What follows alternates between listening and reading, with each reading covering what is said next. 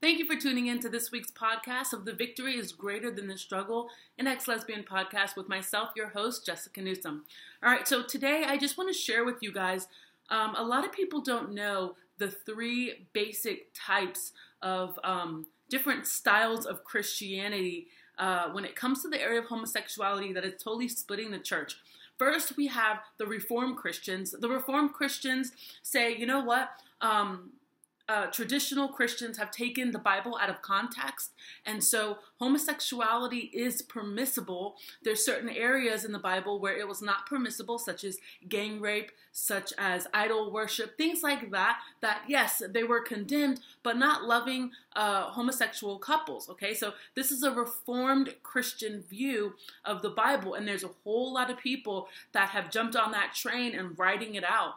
There's the traditional Christians. Traditional Christians, what people call now traditional Christianity, is people like me. People that says, you know what? The Bible says that this is sin. God can change. God can deliver, and we have to walk these things out, even though we don't understand it, right? So the Bible is what it is. It says what it says, and we're supposed to believe it and have faith that it is true, that it is the inspired word from God, right, written through man. And so that's traditional Christianity, okay? Then there's another sect of Christianity. There are people who are celibate Christians. Celibate Christians are people who say, you know what?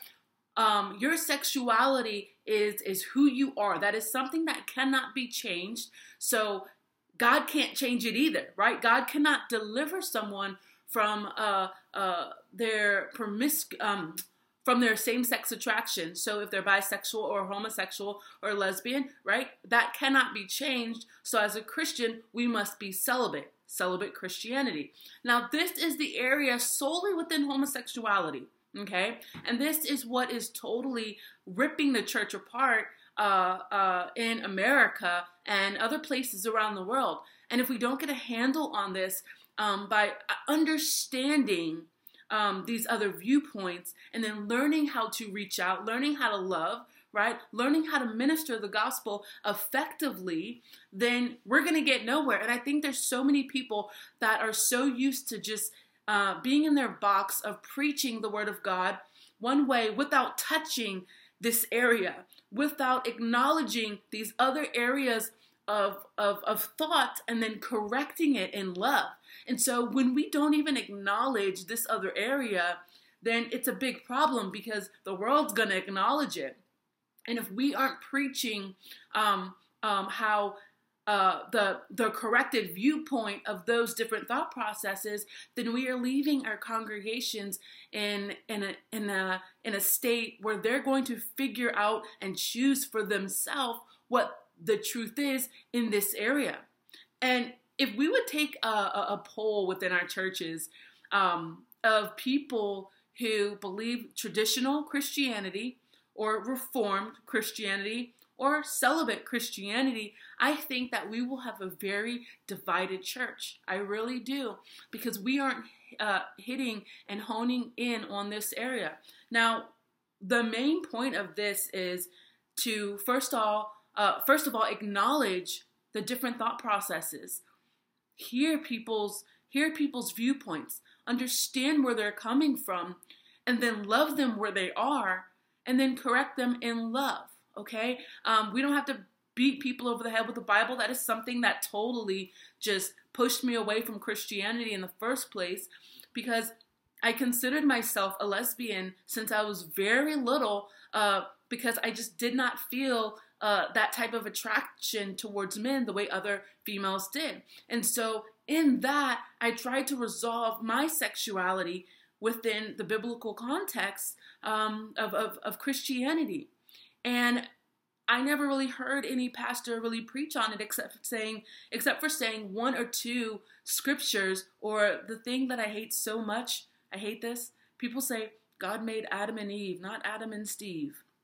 I can't stand that. I can't. So we really need to throw out our old way of hitting this topic and say, you know what, God, the world is moving forward, and their view of taking the Bible out of context we need to up it. We need to learn what they're learning, understand what they're learning, so that we can say, okay, I hear you.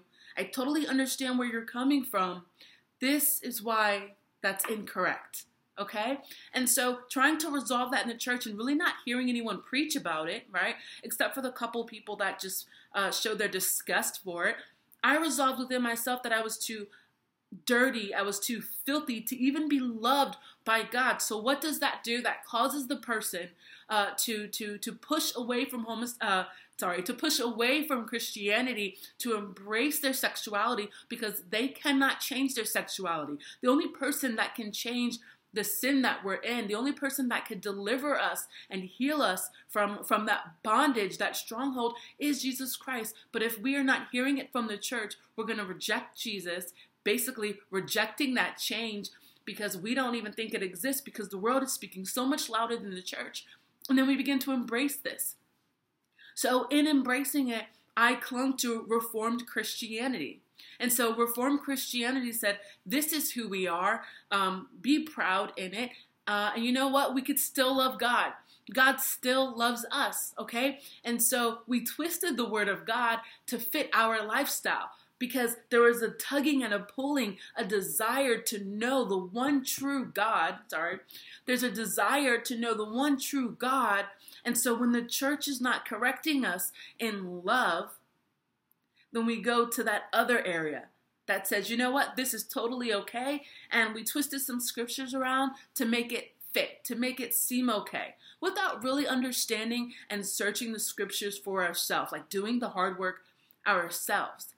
And so falling into that was a rabbit hole into sin. I'm talking about, a multitude of things, forget homosexuality, but just other things that I dabbled in and just got caught up in that really pushed me away from the true God, and I just clung to that idol of God, and an idol of Jesus, an idol of the Bible that was not the Bible, but it was a false image, a false representation of the one true God, that caused me to worship him, but in a really messed up way. I mean, there was seasons in my life, times in my life, where I would just do despicable things, horrible things, and could still just say, God is okay with this. How many people justify despicable things with the word of God? When we cling to our own understanding, when we cling to other people's understanding and say that this is God, we're in a really, really bad place. And so coming out of that and just saying, you know what, something is not right. I'm going to kind of start over. I'm going to pull away from people. I'm going to start going to just a different church, a Bible-based church. They don't even know I'm gay, whatever. I'm just going to start going. There was a tug towards this church, but I was kind of scared too. I was scared that people were going to judge me. I was scared that people were going to tell me something negative about my lifestyle if they heard about it, okay? But I didn't let that fear push me away. I started to go to this church, started taking their different classes, learning more about the Bible, and the more I started to do that, the more God's light started to permeate the darkness that was on the inside. And it was a feeling that I never felt before. It was a feeling of just this peace. It was a feeling of peace that surpassed all understanding. And I just was like, I need more of this. I need more of this peace. And I could see that the false peace, the false hope, the false faith that I had was temporary. It was so temporary.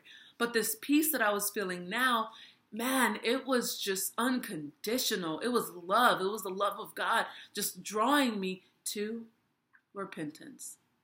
I repented of my sins. I repented of everything except for homosexuality. That just totally went over my head because I really thought the Reformed Christian view was the way to go. I was so consumed with it that I call darkness light. And so following God, he Man, he just waited for the perfect opportune time to where my heart was positioned to totally receive him in the area of homosexuality, that he spoke into that area in my life. And then I became a traditional, what people now call traditional Christian, which is a Christian. There's only one type of Christian, right? And it's a Christian.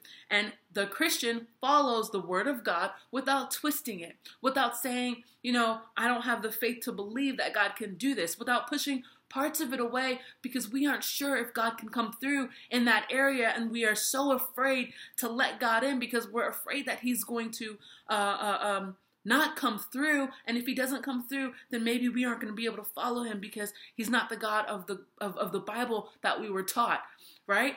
And so this is so scary for the person that struggles with same-sex attraction. It really is. It's terrifying. It's scary, but it's a leap of faith. And so to the church, there are 3 different types of people when it comes to their viewpoint on homosexuality. There's people that think that it's permissible. There's people that think that it's not permissible and God can deliver and save. And there's people that think that it's not permissible, but God cannot change that area. What are we as a church? When I say the church, I'm not necessarily talking just to specifically pastors. We are the church. What are we as the church telling other people? Are we silent? Are we too afraid to share the truth and love because we aren't sure if people are going to accept or reject us? Do we not know how to do it? And so not knowing how to do something, it's okay. It's getting the knowledge and the wisdom in doing so. I always tell people, email me. You want to chat with me, you want to talk to me about this topic, whether you struggle or a loved one struggles with it, I am here for you. Please do not send me a message on Messenger on Facebook. Do not do that. But if you want to chat with me, please send me an email to my email address at Love at the Cross. You can go to my website, loveatthecross.com, and you could reach me there through the contact, okay? And I respond to every single email that I receive, okay? But we have to educate ourselves. There's nothing wrong with listening to other people's point of view as long as you stick along that narrow road that says this is the one true way. This is the God that we serve, and it is unchanging. It is the same yesterday, today, and forever. So as a church, are we doing our part in reaching people? I mean, there's companies that are taking down books like mine. I have a book out there. You could search it, put in my name, Jessica Newsom. Books, they're taking these books down because anything that's anti-gay, they're just removing it. Why? Because there's the far left that is saying embrace all of this, even if it means changing your religious views. Now, we as Christians can say, hey, if you want to live your life that way, that's fine. But it's my choice to vote how I want. It's my choice to believe in my faith. And you can't take my faith and take chunks of it out because you don't like it. That's a problem in America when people can take our faith and tear it up to fit their beliefs. America is supposed to be a place where we can believe whatever we want, whether you are Muslim or Buddhist or Christian or Jew, right?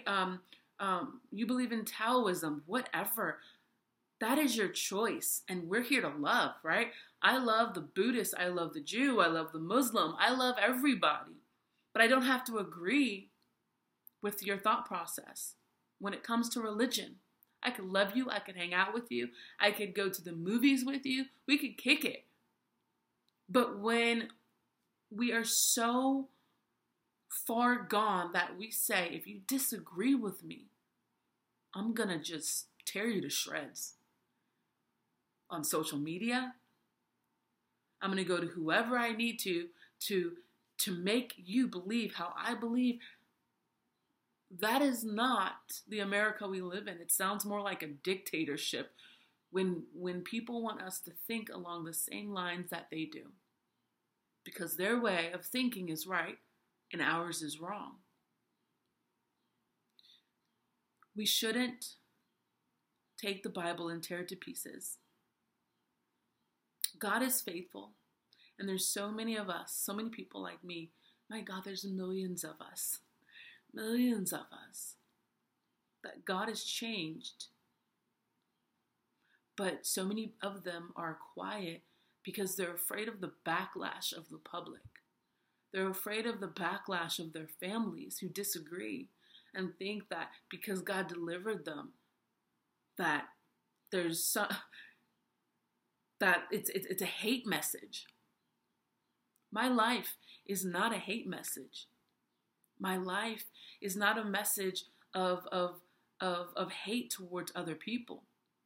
My life is a message of the redemptive power of Jesus Christ. My life is a message that the God that I serve is the one true God who can heal our wounds, heal our hearts, heal our minds. We don't have to live in a place of bondage, but a place of freedom. That is the life that I live. That is the God that I serve. And as Christians, the only knee that we should bow to is the knee bowing to Jesus Christ, to God our Savior, not to any idol, not to any other political view, not to any other party. We should bend a knee to the one we serve. We shouldn't be afraid. We shouldn't be afraid to say what our Bible says in love. And I think that that's a whole other issue. Man, there's Christians that do that so wrong. Their love looks a lot like hate, and that's not okay. That stuff pushed me away from God, as I said before. We need to learn how to love, but we can't be silenced. We can't silence ourselves because we're afraid. I love you guys. Thanks for tuning in to this week's episode of The Victory is Greater Than the Struggle, an Ex-Lesbian podcast. Please subscribe to me on any podcast platform. Check me out, Jessica Newsom. If you're checking me out on YouTube, if you have not checked